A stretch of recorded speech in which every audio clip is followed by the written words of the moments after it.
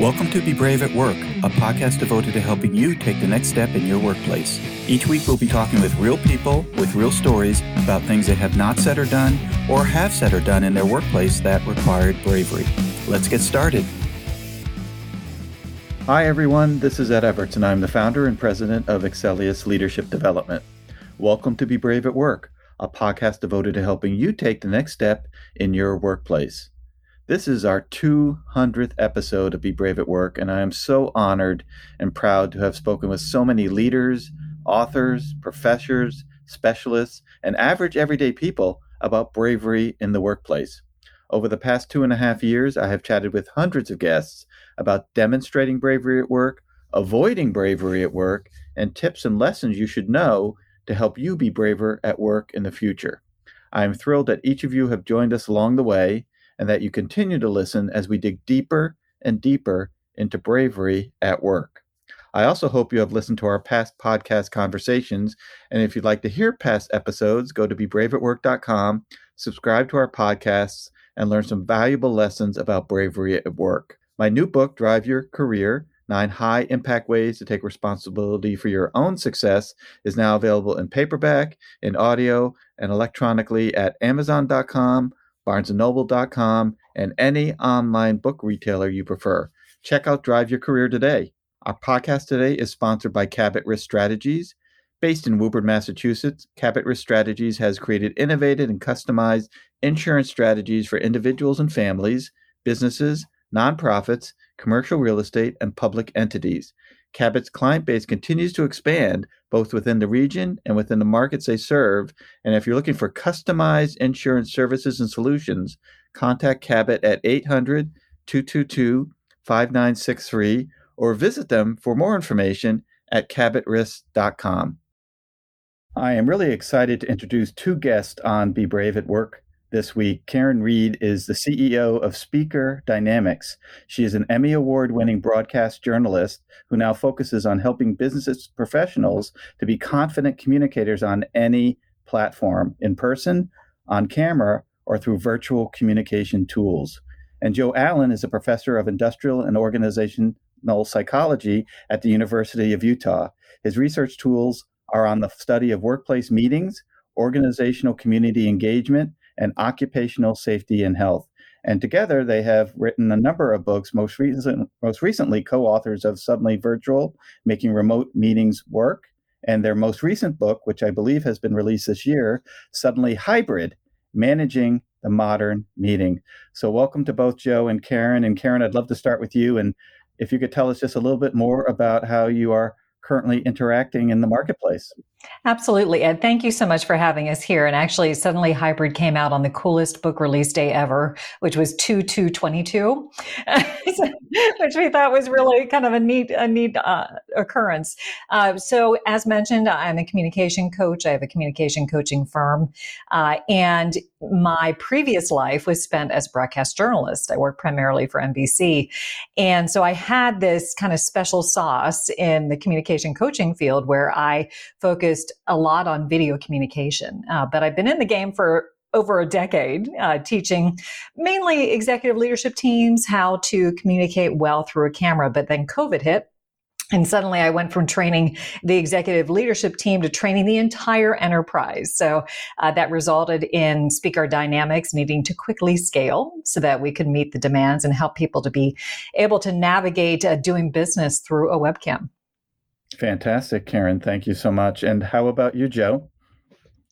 Well, I'm a egghead scientist, and so my engagement with the marketplace, as it were, is through the various research projects and research activities I do, and the consulting work that I do. I'm the director of the Center for Meeting Effectiveness at the University of Utah, and so about half of my time is spent on research-related activities. And then the other half of my time is spent teaching, whether it be students or people in the community and organizations, and helping them understand how to make their meetings more effective. I've been studying meetings for over a decade now, and I'm one of the leading experts, as it were, when it comes to workplace meetings. And so I bring the science of meetings to the conversation, and Karen, of course, brings the practice of meetings, particularly when it comes to the new environment that we find ourselves in, which is these virtual and hybrid meeting environments. So, Well, one of the reasons I love speaking with you both today is because when we think about bravery at work, one area of interest for most of our listeners is public speaking. And we have all heard these statistics that, public speaking is more feared than death and, things of that nature. And then also the need to be braver at meetings. And oftentimes something happens or I'm experiencing something. And through my corporate career, we rarely spoke up and said, hey, can I ask the meeting to pause for a second? I'd like to make an observation or share something with everyone. We kept it to ourselves, and then we talked about it at the water cooler, and nothing ever happened. And then we experienced it again, and it just became this endless cycle. So, Karen, I'd love to start with you. And when you think about public speaking and communicating effectively, and certainly the unplanned and unexpected addition of hybrid learning, what are some of the thoughts or experiences that your clients are feeling? Well, there definitely was an exponential adoption of video as a communication medium, whether it was by force or by choice. And that was by force. Right, right. And that was interesting to see from my vantage point, just because I've been teaching these skills for so long. And a lot of times I would begin any sort of virtual communication training with the question, how often do you turn your webcam on? And I would give the option of saying never, always, or only when I see everyone else doing it. And the most common answer I got for a long time was never. They would never turn the webcam on. Today, now I never get never. I always get either always or only when I see everyone else doing it. So there is at least an understanding that there is value to having the camera on, but most people don't really like it. But what I try to help people to understand is it's not about performing to the camera. It's about being able to communicate in full. And if you remove video, you are really sacrificing having a richer experience, because audio alone only gives half of the story. Your video allows you to communicate through your body language, and people can understand the intent of your message so much easier. And if they have their cameras on, then you can read the impact of your message on them. So it's really a critical piece, but it is an act of bravery to turn that camera on. And still, I did a workshop yesterday, and I would say that half of them did not turn their camera on. I wasn't in a position where I could mandate them to do so, but recognizing that it still is a barrier to entry for people to actually turn the webcam on is really important to understand. So, one of the great joys is, my job is to give people confidence and demystify, using what can really be a very powerful way to connect. Absolutely. I have done online training as well. And oftentimes I wish the organization had a requirement that everybody's camera was on for all the reasons that you're suggesting. Joe, in your book, Suddenly Hybrid, and in the work that you're doing, do you recommend and expect that people put their camera on, right? Is that a, or a requirement for people? Yeah, we actually spend an entire chapter in our new book, Suddenly Hybrid, because when we wrote Suddenly Virtual, we basically said, turn your camera on, everybody. And not that was the wrong thing to say, because it was the right thing to say at the time. And I think to some degree it still is really good advice. But we started to talk a little bit more about context and situations and how well you know your team, and can you hear their sarcasm, or do you have to see their eye rolls and things of that nature. And so trying to understand, when is it really truly absolutely essential, like you've never met this person and so you need to see them to be able to understand what they're trying to say, or are these people that you know so well that you don't even have to hear them on sometimes to know what they're thinking, right? So that came out a lot in our Suddenly Hybrid book, and we also learned that when talking about this, concept of bravery, we learned that there were two things that were extremely essential for effective hybrid meetings, and for that matter, virtual meetings, and that's being both seen and heard. Right.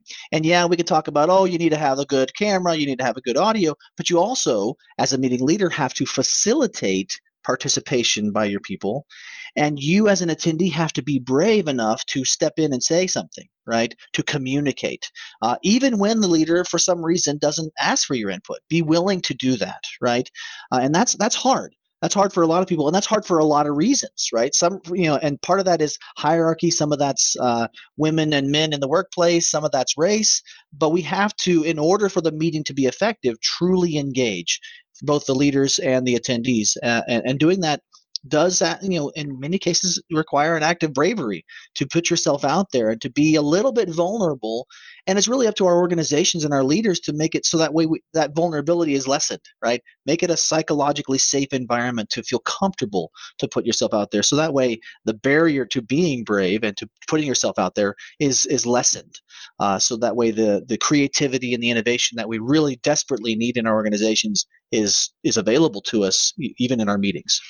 Right. You're diminishing your impact and your presence, if you don't have your camera on, whether it be in a virtual meeting or in a hybrid meeting, because you will fade into the background a little bit if you're not visually represented. And it's not the meeting leader's fault if you have your camera off that they forget to call upon you. You are making it harder for them to remember you're there. And that's a really critical component. Well, I think it might be the modern version of the people at a training program when we met live who used to sit always at the back. I think they hoped to disappear into the ether and not be known or seen to get called. No one ever sits up front, right? So I think not putting your camera on is another way of potentially hiding. And I agree with you, Karen. I do think for some people it is an act of bravery to put your camera on. And I worked at a large client last year in the Boston area, and they had shifted to almost always being virtual in respect to meetings. And they, in fact, sent out a notice to their employees that because we're doing so many virtual meetings, you can turn your camera off. People are so tired of being seen on camera that they gave them, the blessing to say, look, if you don't want to have your camera on, that is okay. And, that for a presenter, obviously for the hour that I'm with you or the hour and a half, is impactful, right? Because I don't know about all the other stuff that you've been doing, and I need you there. I want to see you. I want to see your reaction, et cetera. Well, and that speaks to the context that Joe was talking about. I mean, there are times when, like, for example, if you're in a meeting with 100 people, you don't need to have everybody's camera on if it's just a matter of them sharing information with you and you aren't expected to interact and participate. But if you're in a small meeting and it's supposed to be collaborative, then everybody needs to be fully invested, fully involved, and fully present. And so having that across the board dictate that it's okay to turn your camera off is really setting you back. And potentially creating some inequities as well, because those who are more extroverted perhaps might have their camera on all the time and they might be able to dominate the conversation more. And you're not getting all of the opinions from everyone on your team, and your decision that you ultimately make could be diminished. Well, I think there are two activities that most people would think about when they think about, hybrid work and operating virtually. One is whether your camera is on or off. And of course, if your camera is off, most of the stories that people create are negative, right? It's not, wow, they must be really busy, et cetera. It's they don't want to be seen. They're not there. I don't even know if you're there or not, right? We break people up into breakouts, and I hope the people are there that we're connecting them to, because that would be awkward. And then the second is focus. And, there's a lot of people who, you can see their hands moving and their eyes are reading something, and it's clear that they are not 100% there. So Karen, I'm just wondering, in the work that you're doing and talking with clients, how do you conversationalize this idea of focus and attention and setting aside other technologies and really focusing on the meeting you're at? Well, we just speak to how consequential it is if you're not fully invested. And Joe would even, probably speak to the fact that if you have one bad meeting, at least 3 more meetings. Joe, is that the metric? So if you are not maximizing your time in that meeting, which means that you're giving it its full attention, then you're going to probably create more meetings on your calendar that is probably already overstuffed with meetings. So, make that time well spent, set aside whatever else you were hoping to do. Multitasking is a myth. You cannot multitask. So invest the time that is set aside, but it's also up to the meeting leader and organizer to make sure that the meeting that they are creating makes sense, has an agenda that actually fits into the size that it was allocated for. Don't try to do 5 pounds of information in 10 pounds of information in a 5-pound bag. You can't do it. So there's a lot that goes into meeting design, right, Joe? Mm-hmm. Yeah, I mean, the thing I would add to that is, about 90% of people I'm not going to call it multitasking because you said multitasking doesn't exist, but alternatively task during a meeting. They're there, but they're just sort of there, right? And that's the truth, that we divert our attention to our email or to the thing that just came through our watch or any number of other devices that are beeping at us, right? And whenever that happens, it diverts your attention away from whatever's being said to other things. And so we hear this all the time in meetings, whether your camera's on or off, where someone says, "Hey, so as we were talking about, Joe, what do you think about that?" And Joe's like, "You were cutting out. I didn't quite catch that question. Can you back up and say that again?" And what that really means is Joe was writing emails, or Joe was checking out the ESPN app, or Joe he was doing something else, right? Maybe not every single time, but about 80% of the time they were doing something else, right, during the meeting, because at that moment, before they were doing that something else, they felt as though the baton had been passed to someone who they weren't directly connected with in some way. So basically, they decided that it wasn't relevant, and so they decided to do something to kind of keep up with the other tasks they're doing because their calendars exploded with meetings. And so because they've done that, they're not engaged, and then the meeting becomes less efficient, right? And then going back to what Karen said, that statistic that I share all the time, which is one bad meeting causes 3 more meetings. That's what happens when you have to do those backup. Okay, let's get Joe back up to speed so he can answer the question. Well, now the meeting that should have taken 35 40 minutes or whatever now fills that hour, right? And then you're now having to have future meetings to clarify the things that people missed because they were again engaging in other tasks. Yeah, there is no doubt that what you are currently experiencing with your clients is something we all experience. And it just feels like this transition to hybrid and virtual meeting participation is a huge learning curve, right? Because the pandemic hit us unexpectedly and we were unplanned for it. And if you had told me 2 years ago I would be an expert on Zoom, I would have laughed and said, "Why? I hardly ever use it." And now I am an expert on Zoom. Is it a huge learning curve? I mean, is this something that we need to spend more time and effort and focus on to get people to understand what it is that you're saying? To some degree, yes. To some degree, no. So the reality is, if you were to just ask any random person how to make a good meeting, they'd likely rattle off half a dozen things that would actually help, like starting on time and ending on time and having a purpose or an agenda and making sure everybody gets a chance to talk. The problem is, in action, we don't actually do it. When we're actually in the environment, we don't do those things. But in addition to that, there is a learning curve. I think more so for hybrid than for virtual, right? And the reason that is because when you think about a virtual meeting or you think about a face-to-face meeting, you have one medium that you're communicating through. You're communicating through audio and video, or you're communicating through the air, one medium, right? You go to hybrid, and now you've got people in the room. You got people maybe on audio. You got people maybe on audio and video, and now you've got multiple mediums to try and manage. You can't. You got to make sure you don't forget about the people who are on remote. You got to make sure that the people in the room don't dominate, and that's very easy. So the reality is, people need to have the hardware, software, and the skillware to do these things effectively, right? And so there is a learning curve, and that's why we wrote the book, the Suddenly Hybrid and Suddenly Virtual for that matter, because we wanted to get the information out there so that way people wouldn't necessarily have to wait until they find the right podcast or find the right webinar or whatever to get their skills, but they could find this book potentially and get those skills that way, or at least learn about some of those skills that way. So that way they could do that. The other thing I would add is that we've kind of gotten into the bit of a negative spin on, hybrid meetings are really tough and virtual meetings are kind of tough. But the one thing that we found in the data that we use for our books is that hybrid is the most inclusive form of meeting that's out there, because everybody can connect in whatever way they can, and it has the potential to be just as satisfying and effective as any of the other forms of meeting that we had. Early adopters of hybrid meetings are actually meeting with success, which is wonderful. But that's because they're doing some of these right things we've been mentioning. So, Karen, I think you had a comment there. Well, I was just going to say, I think it's really important that organizations don't miss out on the training component because if you go into a hybrid meeting without intention, without strategies in place, without the technology in place to support it, you will fail. And there is such a call for flexibility in the workforce. Hybrid meetings are inevitable. There's no way around it. You have to figure out how to make them work. And there are ways to do so, but you have to seek them out and you have to put them in place.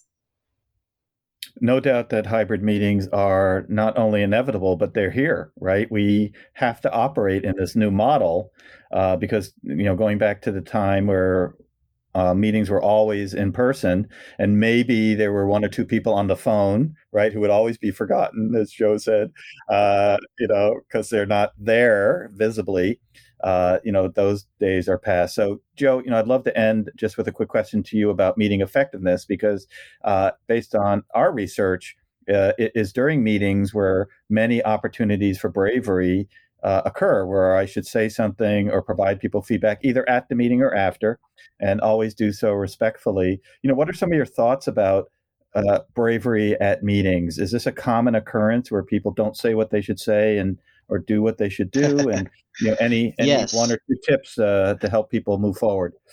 Yeah, I mean the reality is too often we bite our tongues in our meetings when we really should share our ideas and opinions, and there's two sides to that coin, which you kind of mentioned earlier. There's whether or not the leader is inviting that, right? Is the meeting leader allowing that to occur? And there's also the willingness of the participants to do that. But what I will say is some of the research that we've done looked at voice in meetings. And so this is the idea that you feel comfortable to share your ideas and opinions without worry of repercussion, and you're given a voice, as it were. And we found a very strong relationship between voice behaviors in meetings and meeting satisfaction and meeting effectiveness, as well as overall employee engagement. And so what that means is if we help foster an environment where bravery, the barriers to bravery, the barriers to speaking up and saying something are reduced, we can actually have great things happen from our meetings. Our meetings may actually be less of a drain and more of a positive thing for our organization. And we do know that there are stories, historical stories that we often think about or have talked about in our research. For example, like the Challenger disaster, where the problem was that no one spoke up in many meetings about their concerns about certain aspects of the engineering related to how the rocket would go up. And unfortunately, it didn't work out. We have much more mundane experiences every single day where people don't get the opportunity to share their voice and share their thoughts, and then we don't have as effective a meeting as we could. So yes, the research is very strong and very consistent in this area around bravery and voice in meetings. Well, I'd love to thank both of you for joining us on our podcast today. I think we could speak for hours on these topics, especially being virtual and being hybrid, but I encourage all of our listeners to check out, I would say, both of your books, even though one is more recent than the other. Excuse me, Suddenly Virtual, Making Remote Meetings Work, and Suddenly Hybrid, Managing the Modern Meeting. I think both of those are highly relevant to the workplace that people are experiencing today. So Karen and Joe, thank you both for joining us today. Ed, thank you. And to our listeners, thank you for joining us today, and we hope you join us on our next podcast conversation as we further explore being brave at work. We also remind you to subscribe to our podcast at bebraveatwork.com and or download and listen to our podcast on multiple online platforms. We are everywhere. Our podcast today was sponsored by Cabot Risk Strategies, whom you can reach at 800-222-5963 or visit them for more information at cabotrisk.com. And a reminder to check out my new book, Drive Your Career, 9 High-Impact Ways to Take Responsibility for Your Own Success, which is available in paperback, on Kindle, and in audio everywhere online. Do you have something to say, yet are not saying it? Do you have something to do, yet are not doing it? Now is the time to be brave at work. Have a great week.